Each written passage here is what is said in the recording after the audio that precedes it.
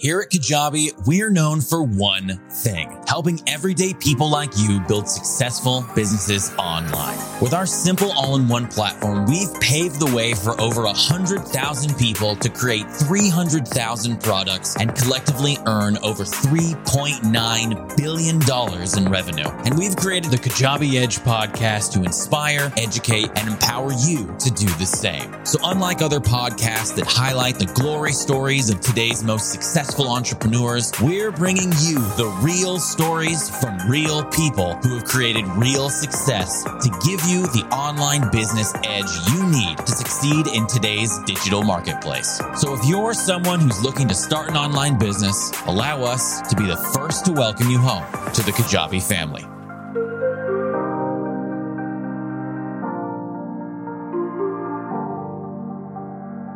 Hello, everyone, and welcome to the Online Business Edge podcast, where we talk to real entrepreneurs to give you the online business edge you need to succeed on Kajabi. I'm your host, Jared Lohman, Vice President of Customer Experience, and today we're joined by Nastasya Rose, founder and CEO of VIVE. How's it going today, Nastasya? I am doing great. Thank you so much. How are you, Jared? I am doing wonderful for a Friday. Excited to have you on to chat more about your business, how you got started, and to share some of the successes that you've experienced over the years. So let's just get the ball rolling. Give us your elevator pitch, if you will, on who you are and what you do.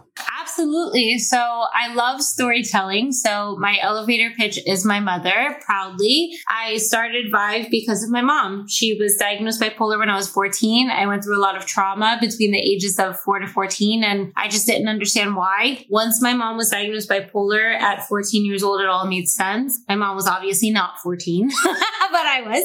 So, once she was diagnosed, it all made sense. And I said, wouldn't it be great if we had a service that could exist where my mom could still thrive and succeed regardless of her circumstances, where she could be able to make it and learn how to live with her disorder and still make it as a preacher and lawyer. My father could still thrive as a filmmaker without having to deal with the custody battle. And I could be able to thrive in my music and whatever else I wanted to do with my life without having to suffer from depression. So I was able to thrive off of doing research off of a few years. And by 2010, I founded VIVE, which is a vision to inspire the best version of energy. And we now help entrepreneurs and celebrities be able to excel in their visions in life while keeping their energy and mental health first. So we created a private practice from that experience where we can help people still be able to succeed while staying mentally sane. I love it. Well, 2010, that is, it's crazy to say, but we're over a decade past that, which means you've been doing this for a long time. Can you take us back to where you got started and just give us an idea of what that was like launching an agency? And maybe was that your first business? Did you do anything else prior to that? Can you take us on just the how you got started? Yeah. I mean, there's a lot of other entrepreneurs who could say that they had a bunch of failures, but this was the only one for me.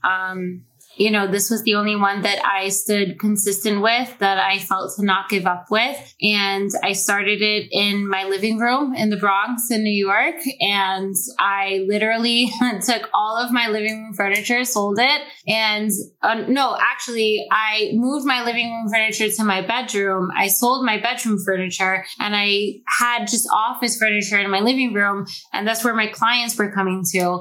And it was hilarious because my first clients were actually B&C actors coming off of sitcoms and, lower feature films. And they came off of the 4 train to take sessions with me. So in my very living room. So that was how I started. I kicked it off with my 401k from my latest corporate job. I was working for Fox television stations, and I pulled out my 401k and I started it off there. But that was my start. I didn't know anything about capital or credit or anything like that. So I pulled out my 401k from corporate and I said, this is what's going to kick me off. And I started that way in the Bronx. Let's talk a little bit about your first customer and first offer. What did you take to market and how did you find that first buyer? So my very first offer was addiction coaching. So I couldn't legally practice counseling or therapy, obviously, because I didn't have the credentials, but I wanted to help people still regardless. So coaching was the alternate route. So I started with health coaching and led into a mixture of health and addiction coaching where I could be able to help the people I knew in the film industry from cast and crew be able to excel in overcoming sex, drug, and alcohol addictions. That was really my first starting point. And people knew me for a while for being able to hold a decent role in fitness, but really that was one of my favorite roles, was being able to help in addiction recovery, because clinical is one of our most strongest suits within our practice. So we started off in being able to help with B&C actors overcome their addiction issues. And we started from there, and we were able to extend from there to mixing consulting and clinical to help our clients. So it sounds like you started off by reaching out to just almost your immediate surroundings. You had a job at Fox Studios, it was? Yeah, I started with what I knew. I obviously didn't have any money to invest in ads, and I didn't even want to risk it, right? Because in New York, it's heavily expensive. So you're not trying to start off with, paying off $2,000 in rent and not even knowing how to keep a client. So I started with what I knew. I started with the connections I had. My dad has been in filmmaking for my entire life. So there were people who knew of me because I was his daughter, and I took them on as clients, and they'll forever stay secretive because their results are just amazing. And that was one of the things I promised them under HIPAA. But, from there, I was able to excel to help people more. But it was really just with the starts that I knew from people who knew of me because of my dad. What was it like getting that first customer?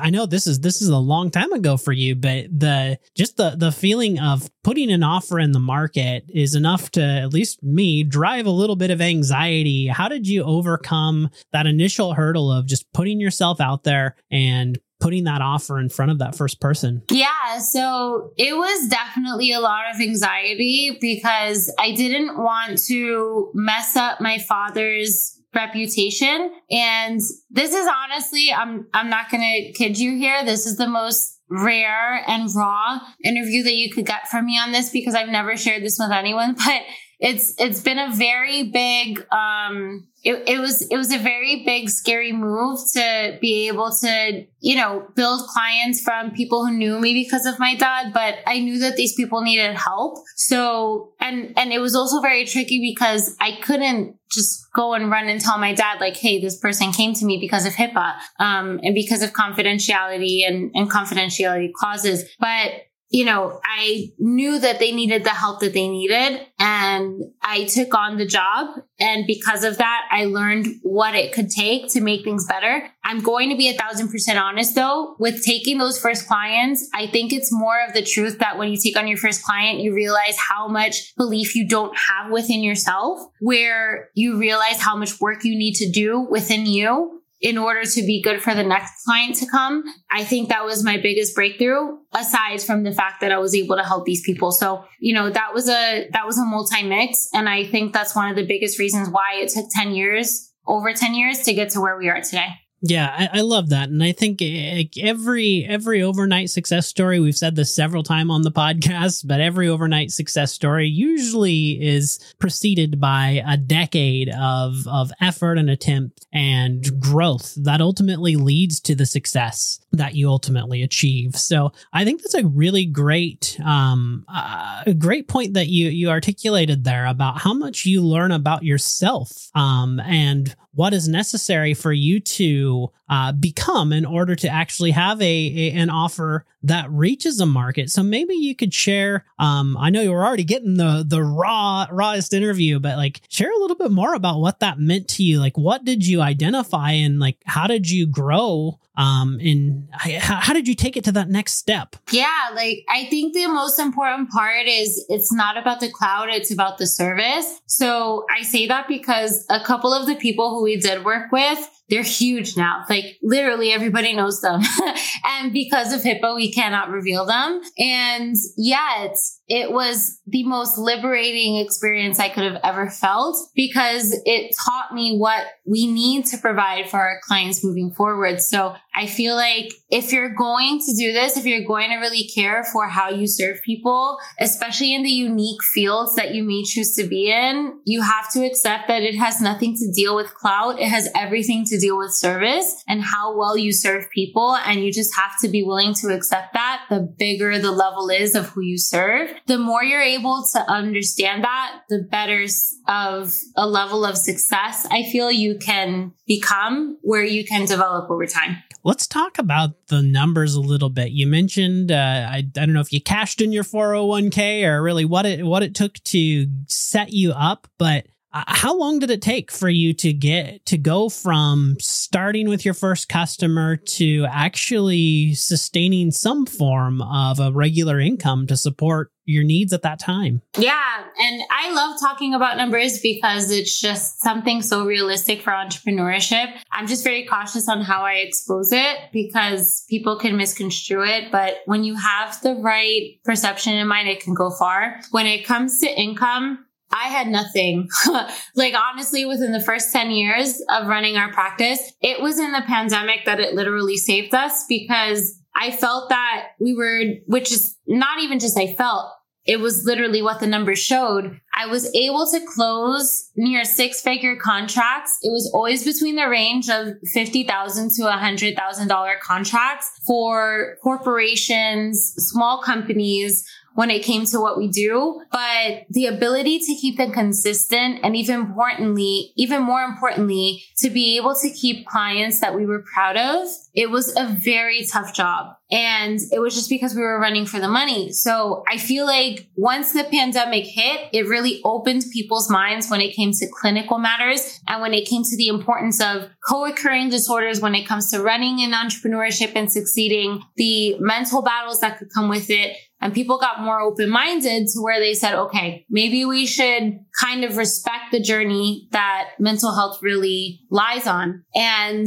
we were able to build a better reputation with that. So after that, first step of, okay, we all have to lock in and close our doors and stay inside. I got extremely passionate on learning what it needed to take to create a premium service and serve it well. And because of that passion and my heart in wanting to deliver that type of an offer, we were able to develop an entire offer suite where we were able to have clients coming back and new clients coming in who were willing to pay up to 6 figures gladly, regardless of the pandemic, for everything that we have to offer. Now, not everyone is willing to do via Kajabi. Some are, via wire transfer. Some are via Stripe. But excitingly, with Kajabi's evolution now, we're converting everyone into Kajabi where we can just track there. And, I'll leave Kajabi up to that to reveal their goodness. But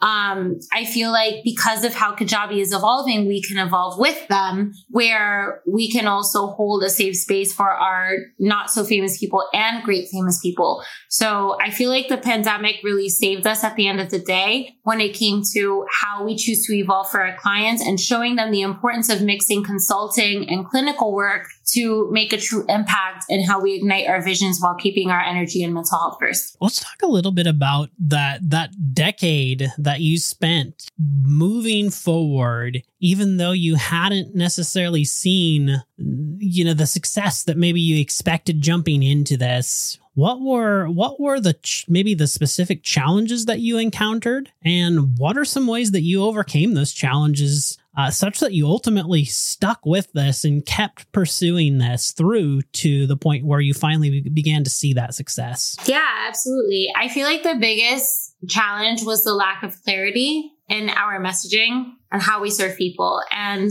Donald Miller talks about this, like, we're not going to front. It's literally one of the books in our packages for being a Kajabi hero and winning our milestones, right? Like, he explains it so perfectly. The ability to make a customer a hero is everything. And the ability to show how our product is the solution stands out even more. So it was really tough for me to make this known in the first 10 years because I didn't even know 1,000% how to navigate this. I knew what we were here to create. I knew that consulting and clinical was always the mix, but I didn't know how to execute it. And with 13 years now being in the game, we founded in 2010 and now we're in 2023. It's making so much more sense. And it obviously shows because I'm not even running ads right now and we still have clients coming in organically. And it's just such a great blessing. But I really feel like what helped to beat that challenge of clients coming in was being clear in our story, being clear on why the heck we're even doing this. I had to actually get brave with the fact of what I went through with my mother. I was very ashamed of it. And the fact that I couldn't reveal it, I feel detrimented our progress in our success. So now that I've researched over time a healthier way to execute my mother's story, I feel like that definitely helped, where I still give true respect and reflect to her journey, but I'm also able to openly share that that's the reason why we do what we do today. And I feel like it makes more sense now for the people who enroll. Yeah, getting clear on your messaging, such a crucial element to not only getting the ball rolling, but sustaining a business.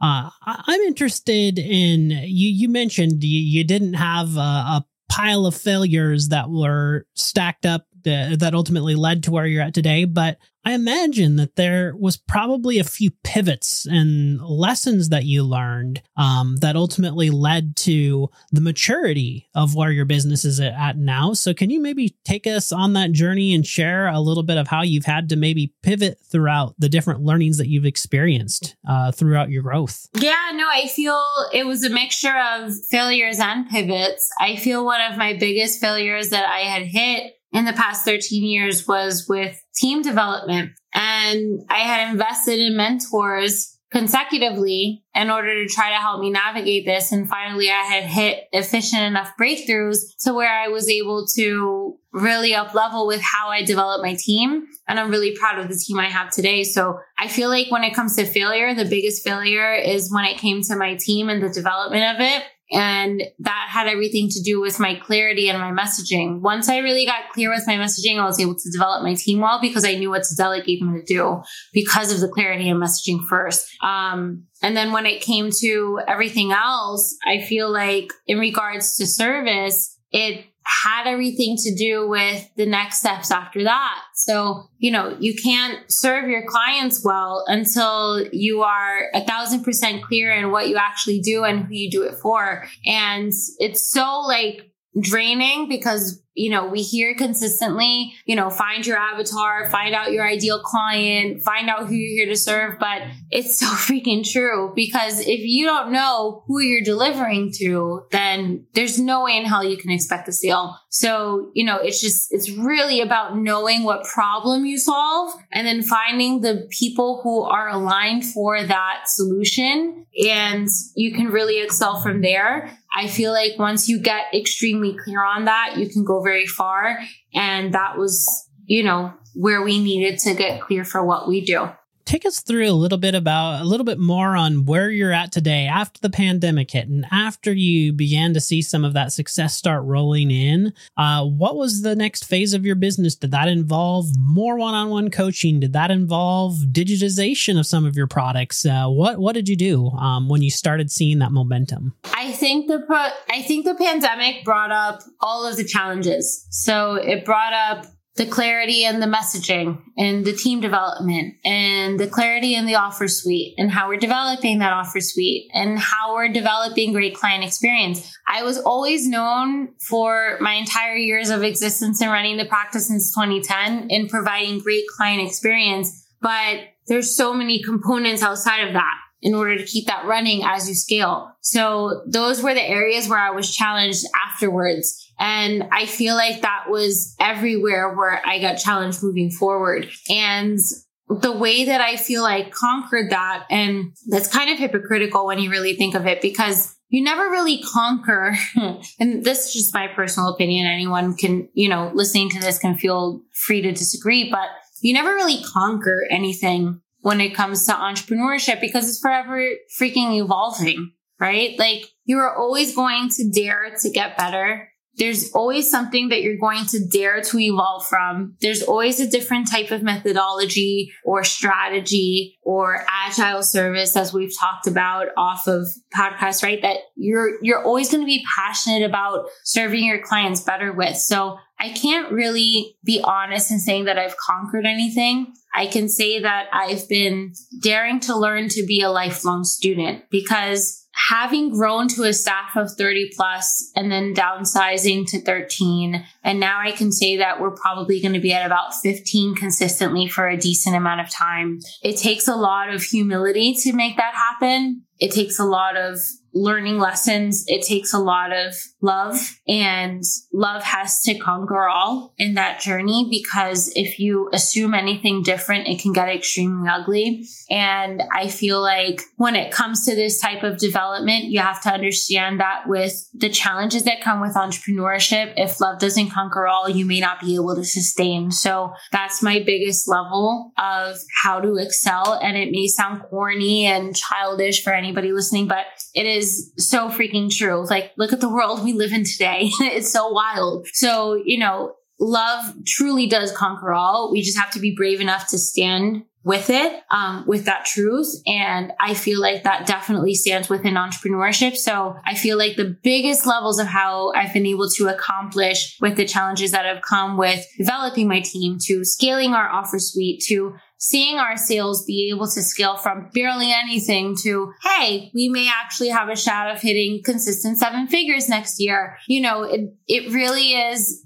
the ability of being able to witness all of the metrics and saying, you know what? Love conquered all here. And it's why we're passionate about the systems we build, so that we can support our clients who come in and be able to serve them well. So I don't know if that all makes sense, but I hope it does. Well, you're so right. We often think, especially for those who aren't, and maybe they haven't started a business, or they are, maybe very early in that process, we always think of this hypothetical there, which is this place that we're going to get to, and we're suddenly going to be at the top of the mountain. But the reality of it is that's just not how it works. There's never a point in which you suddenly realize that you've hit the jackpot and the game is now over. It's a constant evolution of both of an evolving business, evolving yourself, growing and learning. So what I'm interested to hear from you is how did you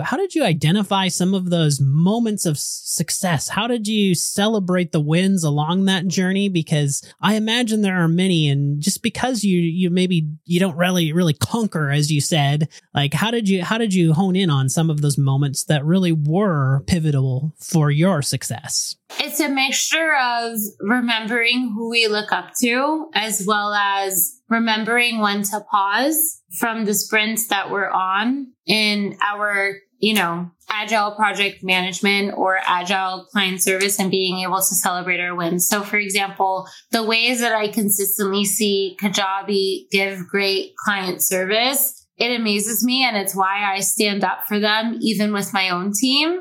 I didn't even see this interview going where I praised Kajabi a little bit, but, even a couple weeks ago, I had witnessed some things with my team, and I saw my team was frustrated, and the way that I had seen things be cleaned up with the way I was able to advocate for Kajabi, they were able to just sit tight and see how things went a couple weeks later. And they were like, okay, we can hang tight. We can support the Kajabi vision. So I feel like with the mixture of who we look up to versus the mixture of the advocacy we do in order to create change in our own vision, that combination can make such a great change. And we have to come from a space where we're not putting people down, but we're lifting people up. And I say this because when people see an area where there needs to be improvement, they will easily jump into putting people down versus saying, hey, listen, this is what I see. How can we improve it? How can we make it great for the service that we're meant to exist for? Like, that is what we're here to exist for, because our way, our individual way, our personal way is not the only way. You know, if someone else has a greater way, let them bring it in so that we can all thrive together, right? Like that's what one of my mentors teaches me. So, you know, we're here to really thrive successfully where we can be able to all thrive together. And it takes a mixture of what we are witnessing from what inspires us to be great, as well as what we are doing that can even possibly inspire those people to be great, even when we don't know we're inspiring them. So the mixture of the both can really be great in order to accomplish all of our challenges together to be a great service to others. Such an important part of entrepreneurship. And I think something that also my slightly biased perspective here with Kajabi is that I think community is such an important element because entrepreneurship can be a very lonely journey. There's no playbook for doing, you know, just exactly what you're doing. For example, in the same way there maybe is a college textbook to, you know, become a plumber or, you know, any other job that's very straightforward. There is no equivalent to that for entrepreneurship, and that connectivity and that community that comes from supporting each other is so crucial to so many of our success. So I love that you called that out. Yeah, like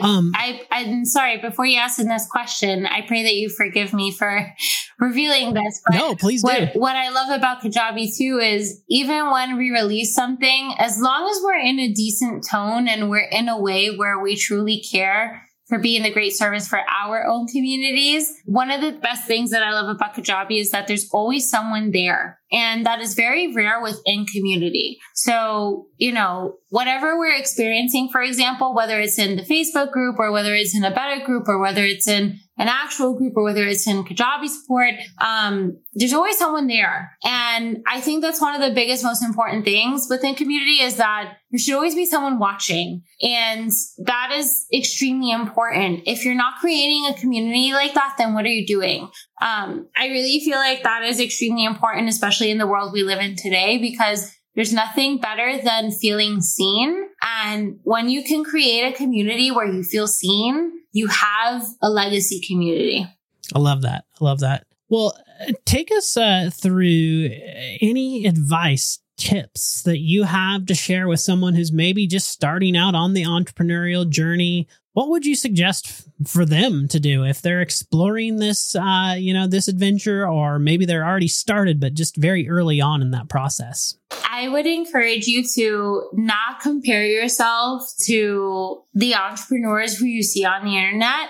It can get very misleading because literally every single story that you've ever found on social media, I promise you, they've gone up to 20 years in a discovery journey to get to that point. So, and they're just not revealing it on social media. So it's literally like an average of up to 20 years. So because of that, do not compare yourself to social media, whatever you freaking do, because it really takes up to 20 years to discover yourself in how you are meant to exist within entrepreneurship. Really take on the bull by the horns, care to really accentuate yourself where you can see where you are meant to exist, see where you are meant to serve. Do not be afraid to take chances. Do not be afraid to take shots at getting to know a client or building a pilot client at a pilot offer before you scale up to the offer price that you know you deserve. You know, I am a